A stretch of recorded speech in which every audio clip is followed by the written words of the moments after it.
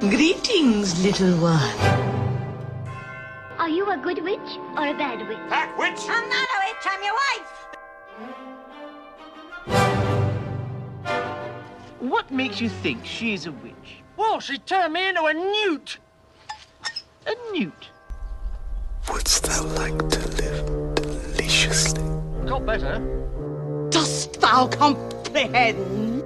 Welcome to Real Magic, the podcast at the crossroads of real witchcraft and Hollywood magic, where paganism and the supernatural meet their reflections in movies and television, and where we talk about what real magical or life lessons we can learn from fictional witches from 100 years of moving pictures. I'll get you, my pretty, and your little dog, too. Hey there, witches and weirdos, and welcome to another episode of the Real Magic Podcast. I'm your host, Jessica Mason, and I'm really happy to have you with me today. I'm really actually very excited to have you here to talk about the first movie that I have seen in theaters in about 18 months, thanks to, a little pandemic we had. Yes, for your sake and for the sake of pagan cinema, I put on my mask and checked out a showing of David Lowery's The Green Knight, which was just released last month. And I'm so glad I did, because this movie is even more pagan than I thought it was when I went to it. And it's also a fascinating, beautifully made, and very challenging film. So it's a perfect topic for us to discuss today. To discuss The Green Knight, we have with us today Alisha Grauso, who is a pop culture writer like me, whose work you can find on places like Screen Rant, Atom Tickets, and more. And she's also a druid and an expert in the original poem Sir Gawain and the Green Knight. She's the perfect guest, and it was an amazing conversation. She's so knowledgeable, and I'm so excited for you to enjoy it. A slight warning, we are going to be talking about the whole film and the whole poem, so if you haven't seen it or don't know the poem, there will be spoilers, so spoiler alert. But with that in mind, let's talk about The Green Knight. Friends, brothers and sisters, who can regale me and my queen with some myth or tale?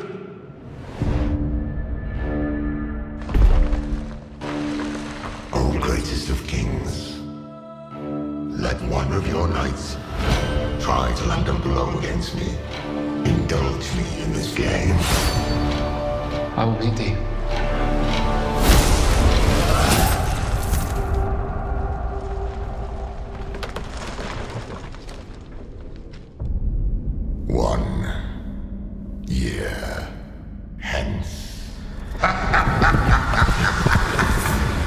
Well, welcome, Alisha Grauso, to the Real Magic Podcast. Thank you for being with us today to talk about The Green Knight. Great. Thanks for having me. I'm very excited to be here. Before we dive into the movie, I always like to ask, an icebreaker kind of question. And it's, what was the movie for you as a kid that sort of was your gateway to seeing the world from a magical perspective? Because I think for so many of us who are kind of witchy, magical, pagan people, there are always those movies that were so resonant for us as kids. It kind of pushed us along on this journey. Oh man. I don't even, it was usually books that did it for me more than movies. Although movies did too, but I was like voracious book reader as a kid. But I would have to say for movies, all the 80s fantasy stuff, right? Yeah. Like The Princess Bride. The Neverending Story was obviously a big one. That was a huge one. Labyrinth, The Dark Crystal, even Legend, all of the 80s fantasy movies. So my sisters and I were big movie watchers. Actually, I have two younger sisters who I guess they're not, young anymore, but younger than you. And all of those, all of the classic 80s movies, we watched those over and over and over again. In fact, my mom, back when VHS tapes were a thing, my mom borrowed a VCR to record our favorite movies, and I think one tape had The Dark Crystal, The Neverending Story, and Goonies on one, and I think the other one was Labyrinth, The Princess Bride, and something else. So yeah, we had a couple of those movies that we watched on repeat. You're actually the first person that's mentioned The Neverending Story, but it's definitely part of that canon of 80s fantasy movies that defined pagan millennials, I guess. But, that movie was I really miss those movies. I wish we had I mean, granted, a lot of it changed after the PG-13 rating and everything that kind of screwed everything up for kids movies. But I really, really wish that we still had those like kids adventure movies or even just fantasy movies, because we really don't even have many fantasy movies anymore. So I've been glad to see kind of a resurgence on like in TVs and movies. I've been glad to see a little bit of a resurgence on like Netflix. Yeah, I was going to say in terms of like a kids adventure movie, it's not like fantasy, but it's got magical elements. Good as Finding Ohana on Netflix, which is sort of like the Goonies in Hawaii. It's a great little movie. I love that one. My child just watched it. I think kids, honestly, I think the sense of adventure for kids, like kids don't really do that anymore. They're not really outside like exploring and poking around, like they're inside playing video games. Yeah. And I'm going to find any hidden pirate ships. Well, today we're talking about a less kid-friendly movie, which is The Green Knight, written and directed by David Lowery. And I was really excited to have you on this because you know a lot about the original poem. This is based on, you've written some great articles like explaining how the movie is different from the poem. So before we dive into the movie, what can you tell us about the poem, Sir Gawain and the Green Knight, and where it sits in like the canon of Arthurian legends? Because there's no real like one primary source for Arthurian legends. It's like everything is pretty much fanfic of a legend that's just gets changed and added to depending on the era. Right. I mean, there's just so much over the past 1,000 years that's been, added to the canon, but there are a few, kind of high points and like notable names. And, like you have like Sir Thomas Malory's, you have Le Morte d'Arthur, like that's kind of a definitive work. You have Chrétien de Troyes, who did like a lot of the Lancelot kind of romantic he added Lancelot and all the French guy added the French knight. The French, he did all the chivalric like romances. And then you had he's called, or they are called, either the Gawain poet or the Pearl poet. They're anonymous. We don't actually know who they are. And they wrote Sir Gawain and the Green Knight and like 3 other poems that are attributed to this same poet, whose identity still isn't known. And it's also one of the more famous pieces of Arthurian canon, just because it's such a well done poem. It was one of those things that they're like, after it came out, it was so popular that there were a lot of knockoff stories and a lot of kind of like copycat and ripoff stories. So it kind of did for like Arthurian legend for a while what Tolkien did for like high fantasy, how like everything we see now with like elves, orcs, trolls, like that's all Tolkien. Tolkien. Yeah. Like it's all derivative from him, from Lord of the Rings and The Hobbit. And so that's kind of what this poem did for a while for Arthurian legend. And it was also interesting too, because it wasn't solely focused on Arthur. It was a piece that was focused on like a different character. Yeah, it was a spin-off. Yeah, basically, yeah. And so it was the 13th century that this was initially written, is what we believe, or we don't really know. Late 14th century. Late 14th. So like late 14th century. So it'd be late 1300s. So like, what was the context of this? Because this was a time of, I mean, every time for England was a time of political upheaval, let's be honest. But yes, what was like, you talked about how you said it much better than I will. The Chrétien de Troyes, like his idea was this chivalric code and Lancelot and the courtly love and romance. Like, what was the kind of ethos that sort of brought Gawain and the Green Knight into the world? Like, what was going on in the minds of people and audiences at that point? Yeah, it's really interesting because this is, late 1300s. So obviously Christianity is around, but there are still people who practice pagan, they still stick to the old pagan ways, like in pockets around the United Kingdom, around, England, Scotland, Wales, Ireland. And so it's a really interesting time that it was written, because the Gawain poets' 3 other poems have very, very strong Christian themes. Like they're very clearly Christian. And while Sir Gawain and the Green Knight has very Christian themes, it also has very, very overt pagan elements too. So it's a really interesting kind of look at the pagan versus Christianity, ordered versus disordered, the man-made world versus the natural world.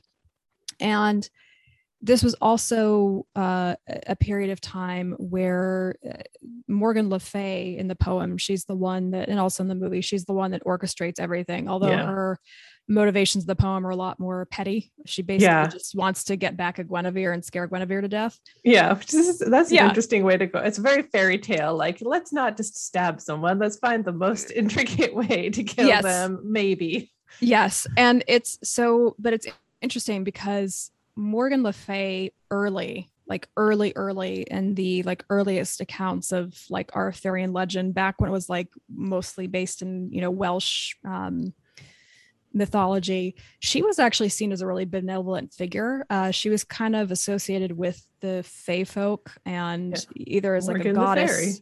Exactly. Morgan the Fairy. It's literally what her name translates to. And she was much more of a benevolent protector of Arthur. And then as Christianity took hold, well, specifically male-dominated patriarchal Christianity took hold, the thought of a woman with power and sexuality, power and seduction and all of that and magic, like no. So they recast her as a villain, as so many strong, powerful women, pagan women in history got the hit job once Christian. They became witches. Rewrote them. And so this is kind of that time period, right, when she's starting to become like a true villain, and more of an antagonist rather than a protagonist and support.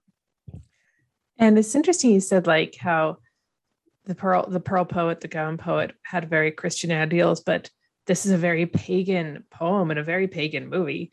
And it's interesting. It's a perfect example of how pagan symbolism and traditions and ethos like kind of makes its way into ostensibly Christian stories. I mean, it all takes place in a chapel at Christmas, but all of this is very much also like it's very much a solstice sort of Yuletide rebirth story. I was in have you ever heard of the Christmas revels? I did the Christmas revels a few years, and we did a Sir Gawain and the Green Knight revels. Nice. And so the revels is, you sing a lot of Christmas songs and it's all about Christmas traditions, but it's also, the revels is incredibly pagan, and its centerpiece is always this poem, The Shortest Day. And so it's a very kind of at that intersection of paganism and Christianity where like they're in kind of in balance before things go terribly wrong, as they often do. Yes. Yeah, exactly. Yeah, it's a beautiful poem. And so we have this beautiful, weird, dreamy movie by David Lowery that is very different from the poem. And so for our listeners, spoiler alert, I know it sounds like we can't really have a spoiler on, a 700-year-old poem, but they actually do change a lot in the movie. It kind of ends the same and differently. The beats are all the same. The core themes are the same, but how he gets there is different. And so maybe for your listeners who maybe did not ever read the poem, basically what happens is it's around King Arthur's court around Christmas time, although it's actually like New Year's is when it happens, but it's still that long, it's like winter. 2-week long celebration for New Christmas. Year's is in the 12 days of Christmas. Yes, exactly.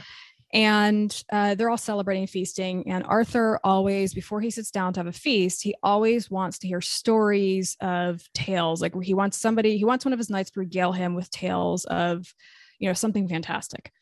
And at that moment, this enormous knight all in green, green hair, green skin, green clothing, a green horse, although not in the movie, but green everything, shows up uninvited, unannounced, and challenges Arthur and the Knights of the Round Table to to trade blows, basically. And the crux of it is that we'll trade blows. Like I will allow you to land a blow on me, and in exchange you'll get basically this magnificent axe that I have and bragging rights for a year. But then in a year you have to confine me in the Green Chapel, and then I return the blow that you gave me. And so Arthur goes to take him up on it. And he's, Arthur's all hot blooded and young in the poem and goes to take him up on it. And then Gawain jumps in the way and basically is like, no. Let me do this, Highness. Like it's my turn to prove myself. And so Gawain ends up getting in the way, because again, it was really Morgan Le Fay who orchestrated it, because she was mad at Guinevere and mad at her brother and just wanted to cause chaos. And so Gawain kind of just accidentally ended up in her way. And then he goes, on this quest to find the Green Knight a year, cuts off the knight's head. Yeah.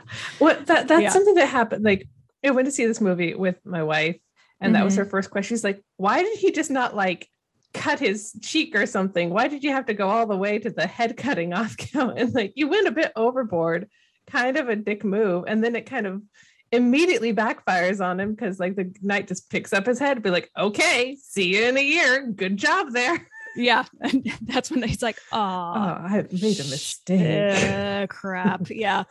But I mean, if you think about it, and I mean, there's no other way it could have gone. Yeah. Like, he gives him a tiny nick in the neck, and then his quest is to go get a little cut in the neck. Yeah, there's no glory in that. But... Yeah, exactly. I mean, he's trying to make his name. He's trying to make his glory. So then the rest of the poem and the movie is him heading off on this quest a year later and grappling with the elements. It's very much like man versus nature and man versus himself, because he's trying to figure out what kind of man he is. Yeah, the movie spends a lot more time on the the quest to find the Green Chapel and the Green Knight. Yes, and he's out, and it's very it's very art house film. And there's an interesting part in the movie, and I have not read the poem for a long time, where he encounters some giants. Is that in the no? No, okay, no. And the three people he meets, the extra ones, the scavenger, or actually there's a bunch of characters added: Essel, the scavenger, Winifred. Those are all. Different. Those are all added to the movie. Yeah, and they feel like something that would come out of like Chaucer or some sort of medieval poem, but they're very archetypal. And Winifred's actually based on Saint Winifred. Like, she's a real martyr. She really was beheaded. So she was a real person. But even the rest of them are very like archetypal characters that are there to teach Gawain a lesson.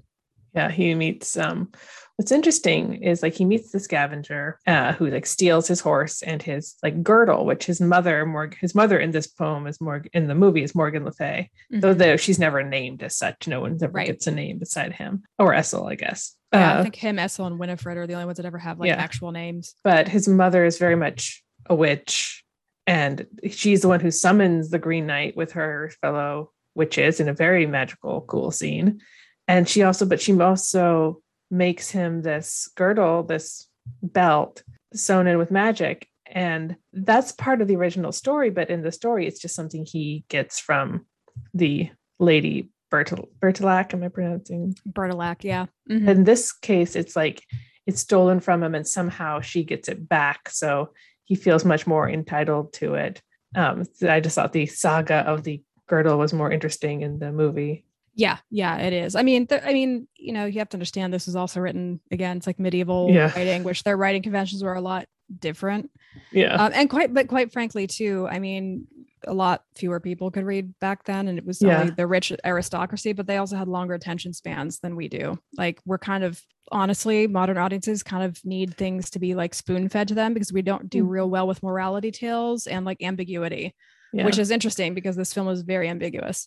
It is very ambiguous. It's very leaves a lot up for interpretation. Like, is this whole journey, like how much of it is even all in Gawain's head? Because twice in the movie there are two very big like flash forwards where he sort of sees where the road diverts in the woods, and he's like, nope, I'm gonna do the other thing. And they're beautifully done. There's a beautiful kind of flash forward to seeing him like turn into a skeleton, and if he just sits there and does nothing, and then goes back where he's like, nope, not going to do that. I thought those were really well done. Yeah, it was beautifully made, very like eerie, spooky filmmaking, because it does kind of put you in this idea of like, which a lot of fantasy movies do, is like how much of this is a real journey and how much of this is, all in his head. And it doesn't really matter if it is, because it's about the transformation. Yeah. Well, he used a very interesting visual marker too throughout the movie, because it's all about the safe, ordered Christian world within the walls of Camelot versus the wild, untamed, unpredictable pagan world outside. And you see that conflict inside the walls of Camelot already, because when in the very beginning of the movie, when Gawain asks his mom, "Are you going to come to the feast?" she's like, no, I'm gonna skip it. And you can see that there's some tension there. Like you can tell, like, oh, there's a weird reason she doesn't want to go to the feast. And then you realize, oh, this is Morgan Le Fay. She's pagan. She's a practicing witch. Of course, she's not gonna want to go to the Christian festival, of her or a Christian feast. But when he's outside of the castle, outside of Camelot, there's a really interesting visual trick that David Lowery uses where there's mist and fog is used a lot in this movie. And it always denotes it's literal, or visual symbolism of him literally stepping between worlds, where when he steps through the fog and the mist, that's when the line between the non-magical and the magical worlds kind of blur. It's when, the order versus disordered, known versus unknown. Like, so it's always those transitional phases where he's about to step into something a little more magical or supernatural. It's when he crosses through, you see a lot of fog and mist. Yeah. And he has a little animal companion friend at some point. Yes. Talking fox. That's great. I loved the fox. But also I think that like one of the kind of elements make it very unreal and magical is it sort of draws on, in the original poem, the Green Knight's just like a guy. I don't know how he managed the whole like turning green and getting his head cut off, but he's revealed Morgan to be she enchants him. It's magic. She enchants him. Yeah. He's like, can I keep the whole not dying with my head cut off thing? Could that be useful? Maybe he had that girdle on. But he is also like the knight that Gawain stays with. Yeah. And in this case, like it's sort of ambiguous whether or not they're the same. They're played by different actors, correct? They are. Ralph Ineson, however says it, he does the Green Knight because he has that, real notable, distinct voice. Yeah. Deep, resonant voice. And then Joel Edgerton plays the Lord Bertilac in the poem. But there is a scene in the movie, and most people miss this, but if you go back and watch, when he walks into the Green Chapel and the Green Knight is sleeping and the camera kind of pans around the Green Knight and shows him, it's really subtle, but over his face, the different character faces kind of are superimposed and flash really quickly, and it ends on Joel Edgerton's face. So it's implied or like hinted in that scene that's very subtle that they might be the same person. Yeah. Or at least that they're all connected to the same thing, which would be Morgan Le Fay, who is also, you can assume she's also the mother or the old lady with the blindfold in the Lord's castle. And then the lady is played by Alicia Vikander, who's his girlfriend back or his prostitute friend. Essel. Yeah. She plays Essel. Yeah. His peasant girl. Yeah. Yeah. Then, so that was interesting. I think my favorite part of the whole movie was her speech about how everything returns to green and kind of about death. And it was beautifully done. Great. Which is interesting because her speech about green is, it basically touches on all of the different interpretations scholars and historians have had over the years about what green symbolizes in this, in the poem. Because, on the surface, you tend to think, oh, green's nature, green's pagan, green's nature, green's natural. And it is. The green man, yeah. The green man, exactly. But it also represents decay, sickness, rot. And that's also in there too, because there are those fantasy kind of horror elements in the poem as well. Yeah, it's interesting how green is it signifies otherworldliness when it's a person. First episode I did on here was all about the Wizard of Oz and how that was visually like the first time we ever saw a green witch and how it caught on so powerfully because it has those dual associations with like nature and magic, but also it's like entirely unnatural and rather unhealthy for someone to be bright green. And it was very unhealthy for Margaret Hamilton because she caught on fire for a little while. But she's fine. Yes, of course. Yeah. I also thought it was interesting how David Lowery's visual design for the character for the Green Knight was very different and more pagan than the version in the poem. Because in the poem, he basically just looked like a nobleman. Like he just happened to be all green. And he had like jewel encrusted, like emerald encrusted, bridle and saddle and weapons. And his cloak was trimmed in ermine, I think. And he had silk and leather. And so he was a nobleman and clearly a very wealthy one. he just happened to be all green. And so I thought it was very interesting that because back then that would have been impressed medieval audience, but it would have looked kind of silly now. And so I think it was really smart on David Lowery's part to make him basically the walking equivalent of the Green Man. And even the kind of the branches that kind of go up like horns kind of harken back to like Cernunnos and like the horn god. The horn god, yeah. And so I thought it was really smart of him. And he has like the twigs, make his beard and bark face. And so I was like, oh, okay, I like this design a lot more actually than the original poem.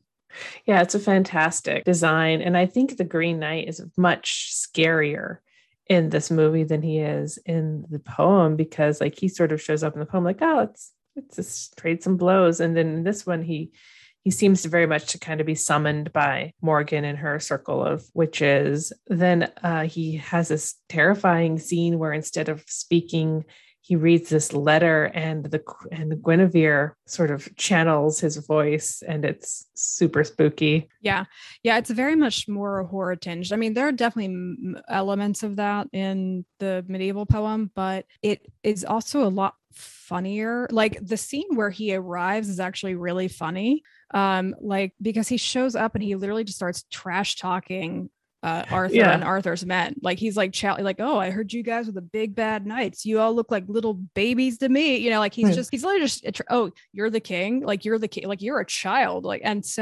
Arthur takes the bait. He gets super mad and is like, I'm gonna fight you. Yeah, and then Gawain's like, oh, whoa, like I'll step in and do this.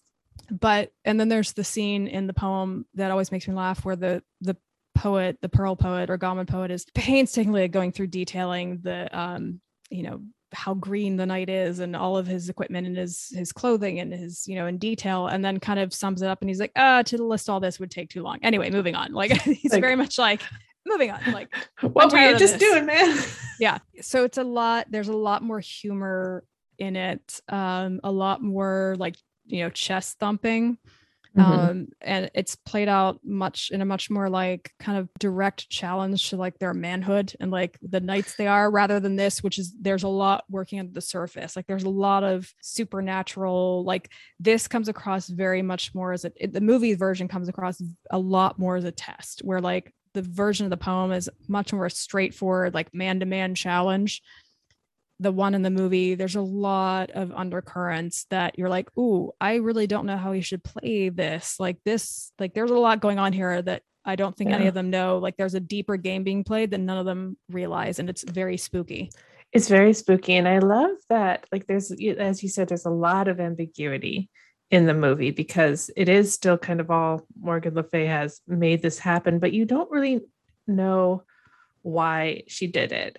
Like you could take the point of view that she did it so that Gawain would come back with glory, and in this scenario he would be Arthur's heir and be the king, as you see in the sort of flash forward, and it would be about power, and she'd sort of be like a Cersei Lannister sort of figure here, like she just wanted her son to be the one in power. But you could also see this is like, it's a mom who's like, son is sort of failure to launch, and she's like, this is going to help you be a man and grow up some. And I kind of like that personally a bit more, that she just wanted to like kind of get him motivated and to maybe take a look at his life. I mean, it's Morgan Le Fay, so very well could be both, because she's very much a character that historically has always had, her motivations have historically kind of been a little bit more almost like the elves in Lord of the Rings. She's been a lot more like the ancient kind of deities, where their sense of morality like doesn't operate like human morality. And so she very well could be doing it for her son. Like I read it that way, but also in the back of her mind, she's probably thinking, he's also probably the closest thing that there is to an heir, and I'm damn well going to get my son ready to take the throne, because I will not have anybody else take the throne, so. And the way it ends, it could be, we have this flash forward towards the end where he sees sort of his life, and he kind of screws over Essel, and like everything sort of goes great and also terrible, as life is. And maybe, he'll come back and still be the king, but he'll be a better person for having had this experience and having learned kind of humility and learned some honesty. Yeah, I read his flash forward at the end, because as the axe is about to fall and the Green Knight's about to, ostensibly decapitate him, and Godwin's still wearing the belt, the magical girdle that would protect him from harm. He has that flash forward moment that you alluded to before. It's actually not a moment, it's an extended sequence. It's quite long. Yeah. And I read that as he has a moment, like it takes a long time, but it kind of all flashes in an instant in his mind. And he has this moment of insight and realizes that if he wins this challenge, so to speak, through deceit, and he goes back to Camelot and he has this glory, piled on him, and he wins it, he earns his reputation through a lie, essentially. And really he was a coward, that knowledge, that guilt, that self-loathing will eat at him, and he will become this sort of man. And he's not particularly a good man in the future vision he has. And so, that's the moment that he realizes he would rather die honorably than live, like a coward. And so then he removes the girdle, and that's why he passes the test. It's not the accepting the blow, really. That's not the real test. The test is removing that girdle and facing it honorably. And so I really like that scene, but it's interesting because then it's the opposite of the original poem too. Yeah. So because on the original poem, he leaves the girdle on, and then the knight forgives him anyway, because he's like, you just love your life because you're human, like that's fine. But it does beg the question that did Morgan know this was all going to go this way, or did she just throw her son out to the wilderness and basically saying like, go with her, the equivalent of pagan equivalent, go with God, because knowing he may not come back, he may not face these tests, or he may not pass these tests. I think that's an option too, because Morgan Le Fay does not strike me as a particularly warm, fuzzy mother. Like she loves in her own way, and her own way is very much like, kind of a, mom that might mother gerbil that might eat her children. But like that's sort of more profound, and it's very much also kind of pagan, because as you said, like she's sort of that older god who's not still works in mysterious ways, but those ways can be transformative and painful. Like you think about people who work with Bridget, like I've heard this expression, when you work with Bridget, she'll have you on the anvil. And also when you work with like the Morrigan, you do not enter into a pact with her as your patron deity lightly. Nope. I have her altar behind me over there, and I have not asked for that yet, because I am like, I don't know if I'm ready to give that yet, because she demands a lot. The Morrigan demands a lot.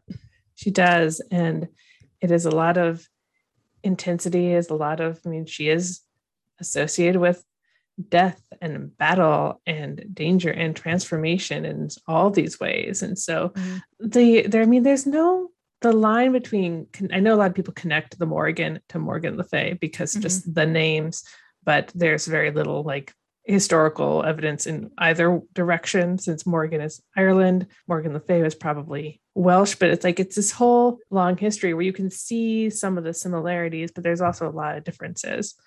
Yeah, well, that like that happens with almost all gods. There are so many gods that they're kind of become an amalgamation, or characters that become, they're amalgam of different.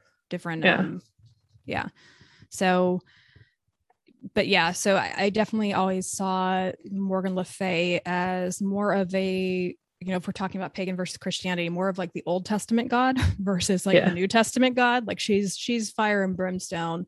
She's less loving and like, I will forgive you. She's more like, if you die, you die.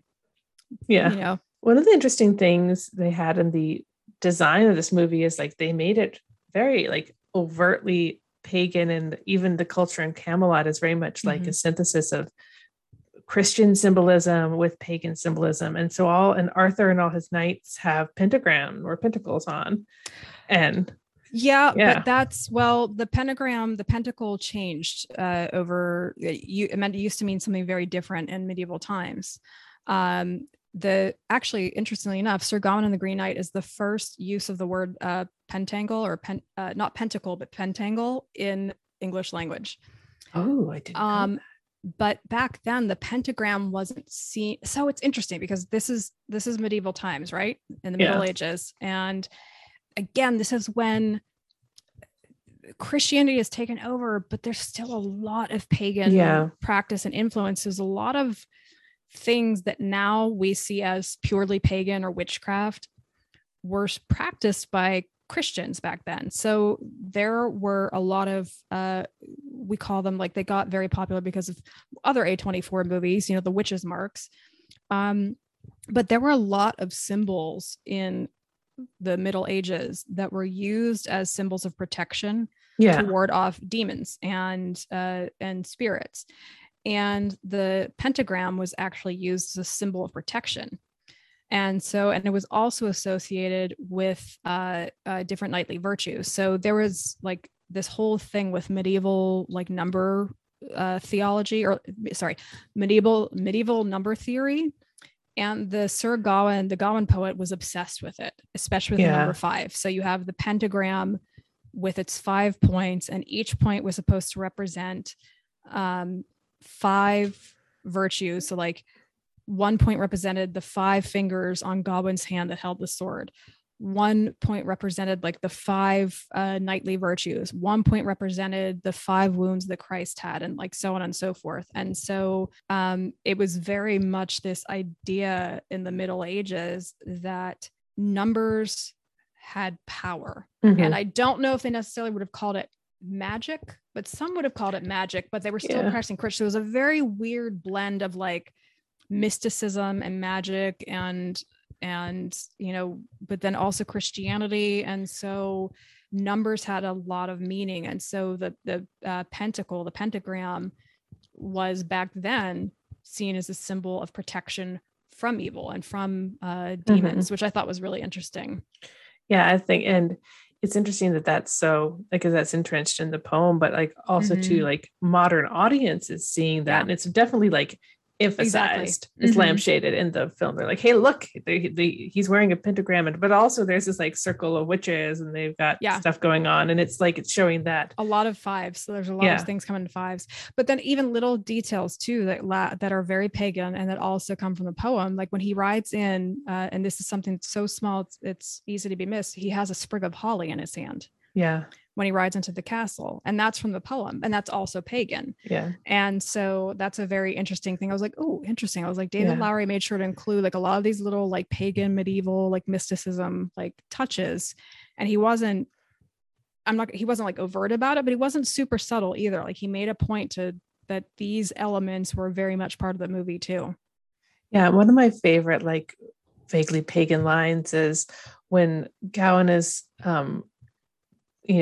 robbed by the scavenger, and the scavenger is told, like, well, I'll take you to the Green Chapel. And, Gawain says, where is the Green Chapel? And they're in a woods. He says, you're in it.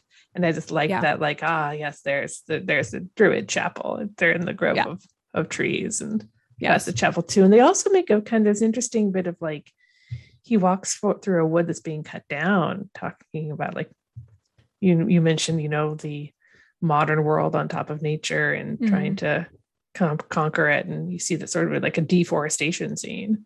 It's just littered with bodies, with dead bodies, which is interesting.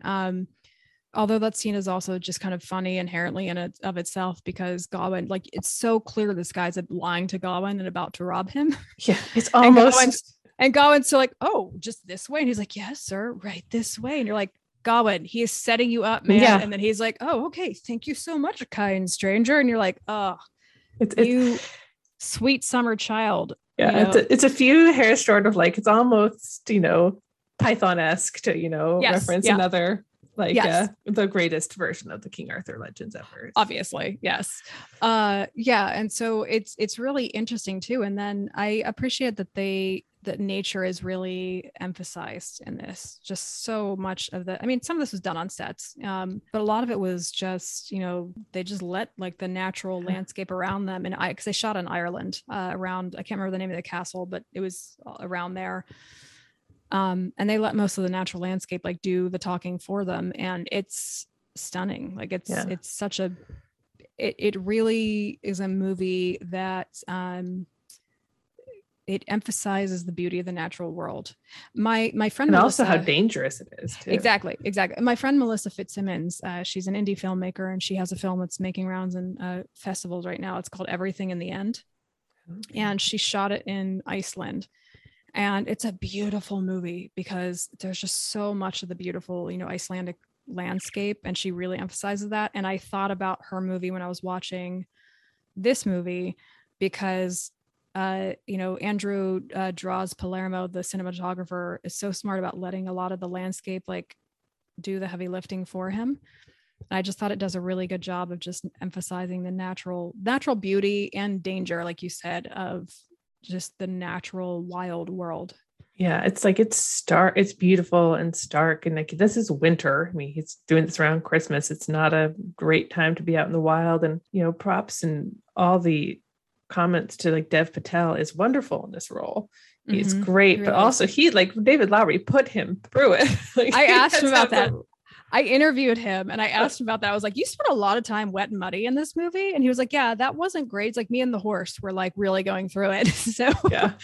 I was like, that just seemed not pleasant. And he's like, it wasn't always, but yeah, it's just such a visceral, like it's interesting because it's such a beautiful movie, but it's also such a visceral movie. Like you can feel how cold it is. Like you can feel the misery of just this quest of just being on his own versus the elements, having lost all of his possessions, just hungry, starving, you can feel the misery coming through the screen. So good job, Dev Patel, and good job, David Lowery, just putting Dev Patel through his paces.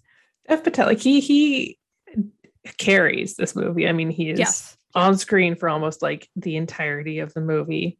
He has to go through all sorts of emotions and physical punishment, and he just does a wonderful job as his character.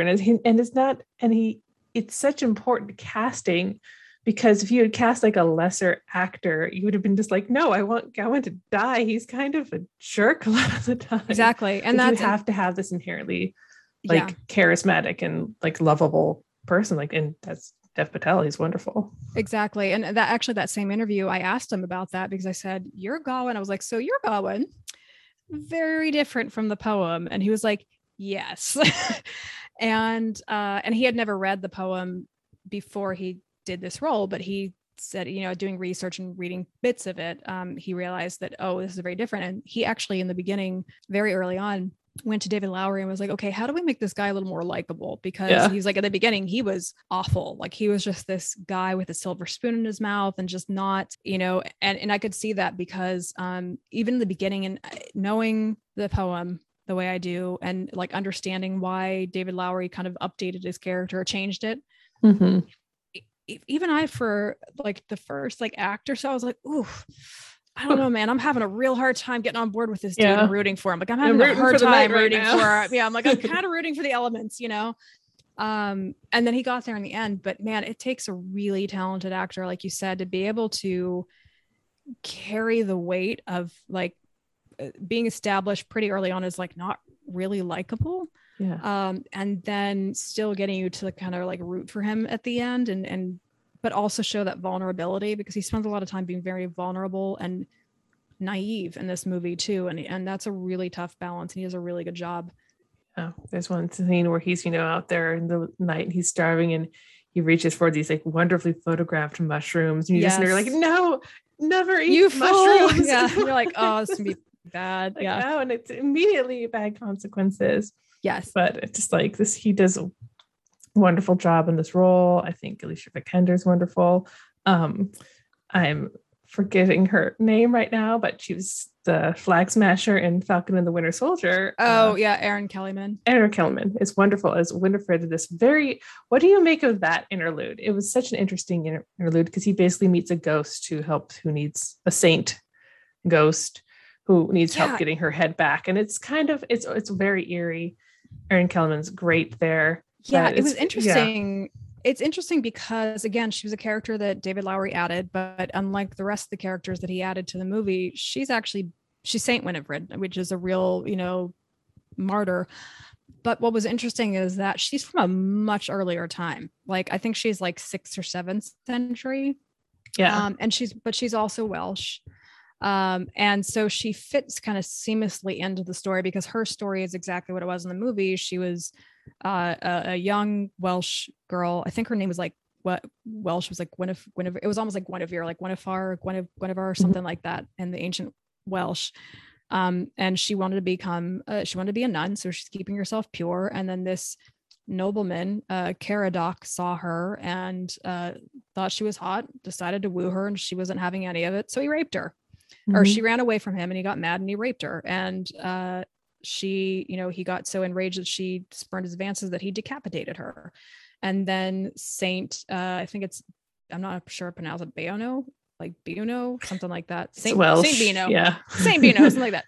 He found her head and restored it to her body and prayed, and she was, resurrected. And so that's how that story, kind of plays out in the mythology. And then in the movie, it kind of has a similar way of, or it touches upon those elements. I guess I thought that it kind of served two purposes, right? Because there's the beginning where, and I think you can see the two purposes it was supposed to serve, like two tests in the two moments that he screwed up with her. And the first was when he went to touch her to see if she was like a ghost, and she was like, why would you touch me? Excuse me.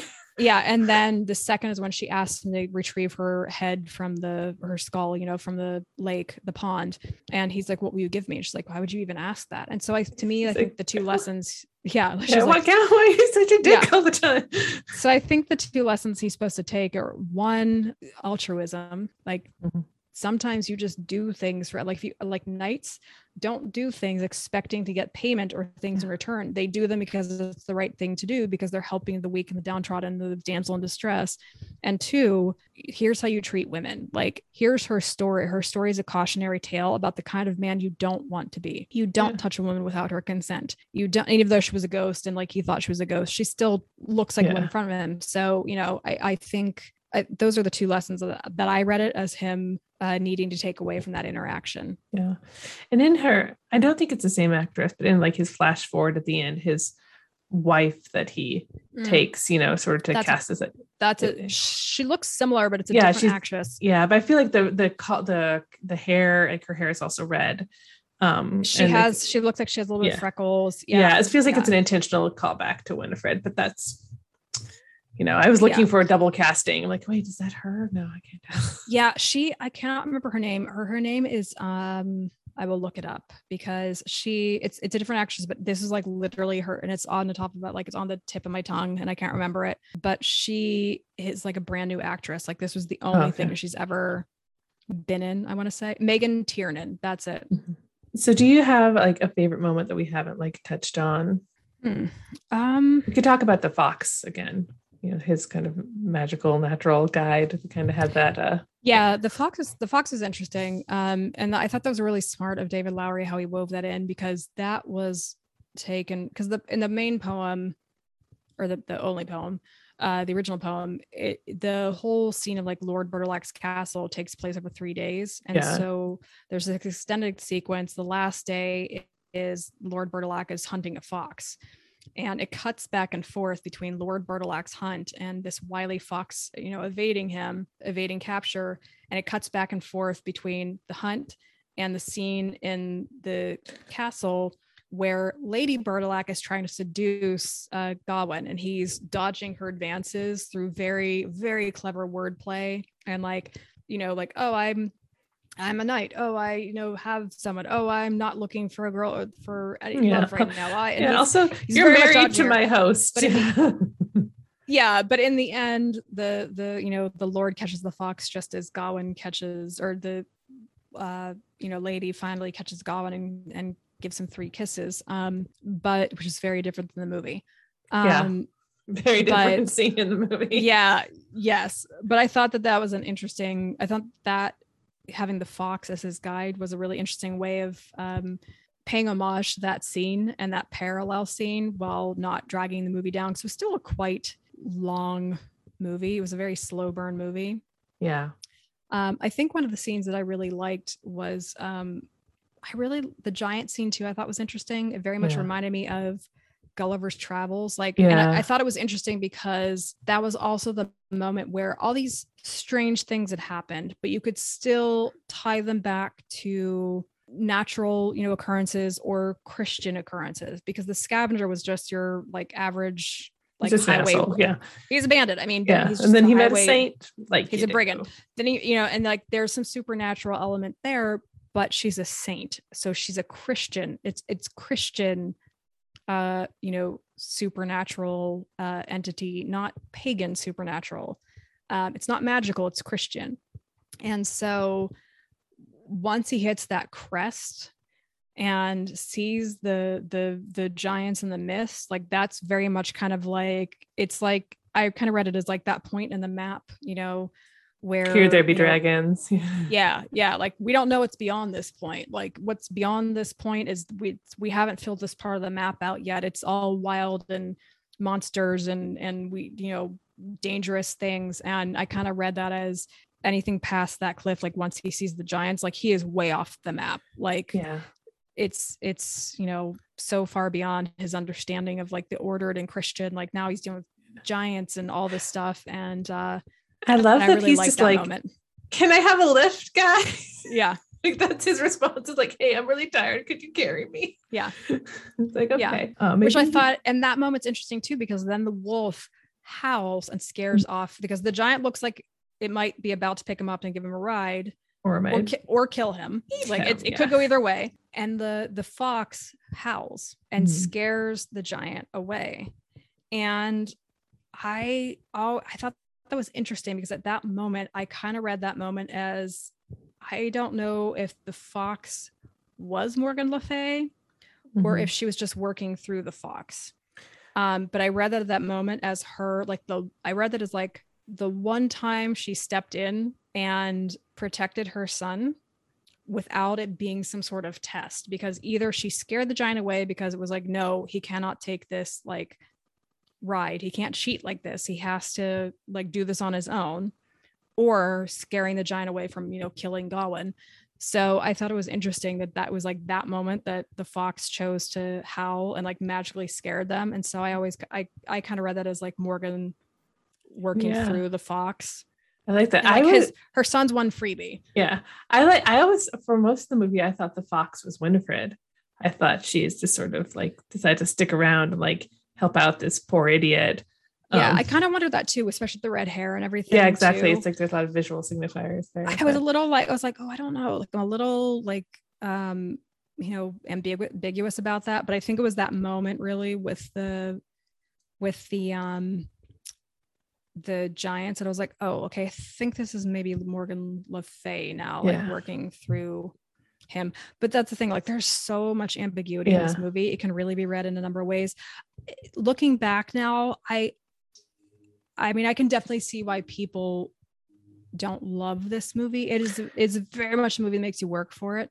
Yeah, it's allegorical and it's complicated. And I went to see it with my wife, who is not so much into like art house movies, let's say. And she's like, why do I let you pick movies? Because like I've made her see like we have a bad history. Like one time, like, oh, let's watch Repo, the genetic opera, which I thought was fine. She's like, no, never again. Yeah.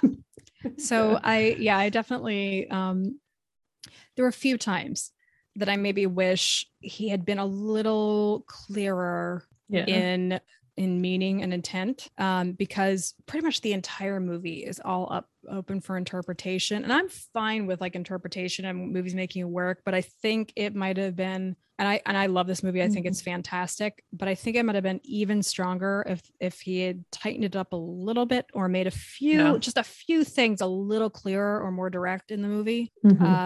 Because ultimately, if this is a test about morality and like testing oneself and who he is, and then it's very open interpretation, like that kind of, it almost feels like it undercuts itself a little bit, like he like almost like was afraid to take a stand on who that person should be. Yeah. And so he was just like, so I will leave it up to you. It's like the filmmaking equivalent of like when somebody asks you a question that like, well, what do you think this means? And you're like, what do you think it means? Yeah. Yeah. Maybe, yeah, it's very interesting.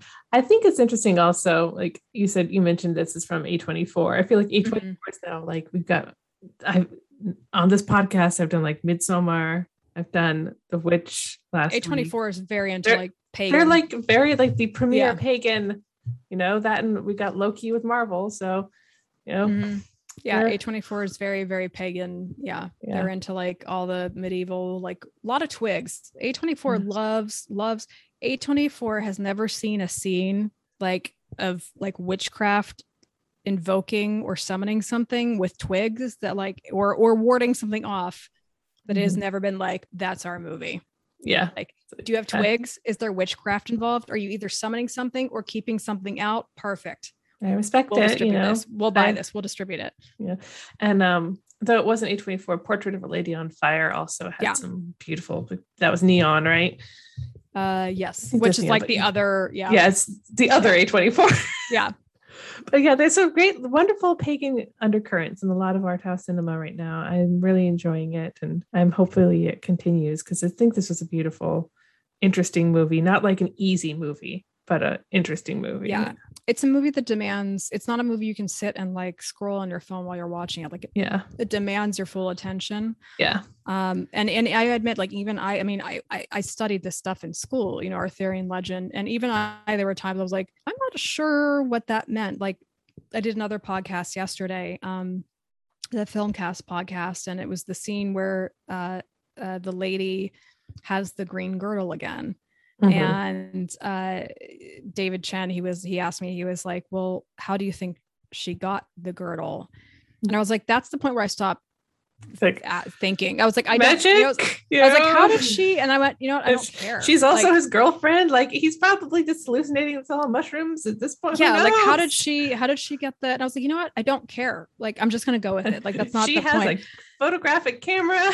Yeah, and then he's like, well, that's even like assuming that it's the same girdle, and I'm like, I just looked at that, and that's when my brain went, I don't know, and it doesn't matter. Magic. That's how it happened. Yeah. Magic. Like, I'm just explaining this. Morgan Le Fay, magic. That's it. It's fantasy. It's like, this is not meant to be, a literal interpretation of like early English history, because there's too many Gothic castles for him. Yeah.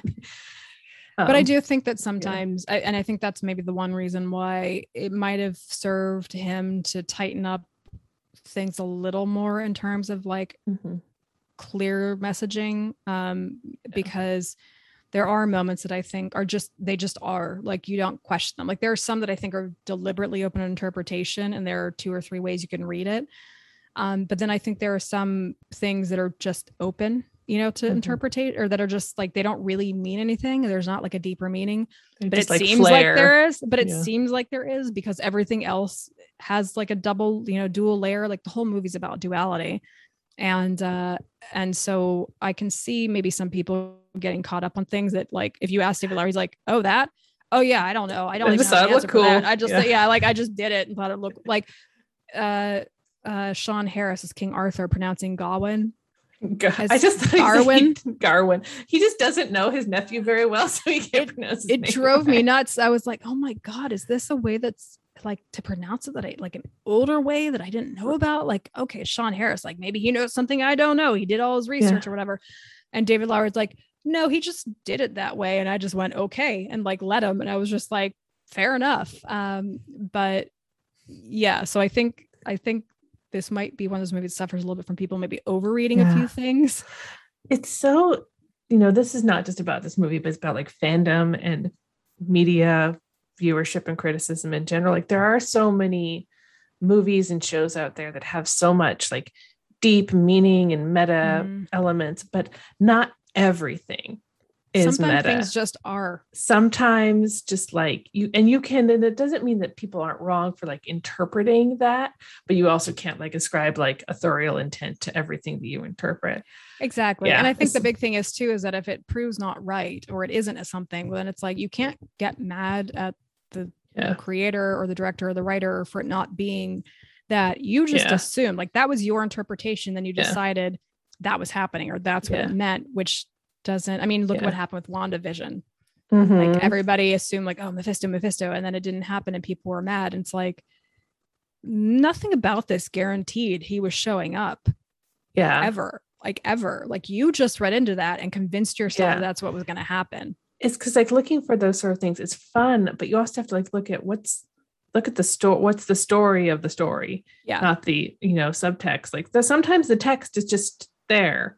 Yeah. And like I've been, deep in fandom for a long time. It'll be like, don't pay attention to whether or not like the wallpaper looks like honeycombs. Like just look at the scene between these two characters that's happening in front of the wallpaper. That's going to tell you more about what's going on rather than the wallpaper that maybe just looked cool. Yeah. But in a movie like this, where everything's open interpretation, I think it's going to lend itself to sometimes some over, interpretation, interpreting, where it's like, no, that was just that they just thought it looked neat. Like that's why that scene happened. But I think overall this was just a really well done movie, and in many ways the most pagan movie we've gotten in quite some time. Yeah, I really thought that was really cool to kind of see that in cinema. Yeah, more pagan movies, please. Yeah, agreed. Yes. So for listeners who would like to find your work, you've got you have some articles up about the Green Knight. I do. You have a Twitter. Where can we find you? You can find me on Twitter at Alisha Grauso. And then you can find my writing at Screen Rant at Adam Tickets. And then I just had a piece up about the Green Knight and the biggest changes from the poem to the movie on Rotten Tomatoes. Oh, excellent. Yeah, I read I think both of those because you had another one on Screen Rant too. Yeah, I had one about Morgan Le Fay. I had a couple on Screen Rant. Yeah. Yeah, I read them all. They're great. So everyone go read Alicia's wonderful work, and hopefully we'll have you back some other time to talk about we'll talk about Tolkien maybe. I think that'd be fun to talk about like paganism and Tolkien, because that's definitely like an Ouroboros of influences there. Yeah, for sure. All right. Thank you so much. Thank you. Thanks for having me. It was fun. Thank you so much for taking the time to listen to Real Magic. I love doing this podcast and it makes me so happy that people enjoy it. If you'd like to support us more, please do give us a rating or a review on Apple Podcasts or the podcast platform of your choice. Make sure you're subscribed. Tell your friends and follow us on Twitter at Real Magic Pod. I'm also on Twitter at FangirlingJess, and you can find me there anytime. This is usually the part where I say we'll be back in 2 weeks with a new episode, but I did just finish writing a very long book, and I'm going on vacation for a little while. It'll be up in the mountains. It'll be very nice and very quiet, but no podcasting equipment up there. So I will be back in 4 weeks on September 10th with a new episode. But if you miss me and the pop culture paganism, please do listen back to any of the other 24 episodes on the feed. This is our 25th episode, guys. I'm so excited. Oh my God. Until you hear from me in September, though, stay safe out there. And remember, if a giant green man asks you to trade blows at a Christmas party, like go for a small nick in his neck or something. No, go full decapitation, because that will bite you in the ass, or I guess the neck. I'm not sure. Well, you get what I mean. Bye. Goodbye. Bye-bye. Goodbye, cruel world. Bye-bye. Goodbye to life. Bye-bye. Goodbye. Goodbye. Bye-bye. Goodbye to all. Oh,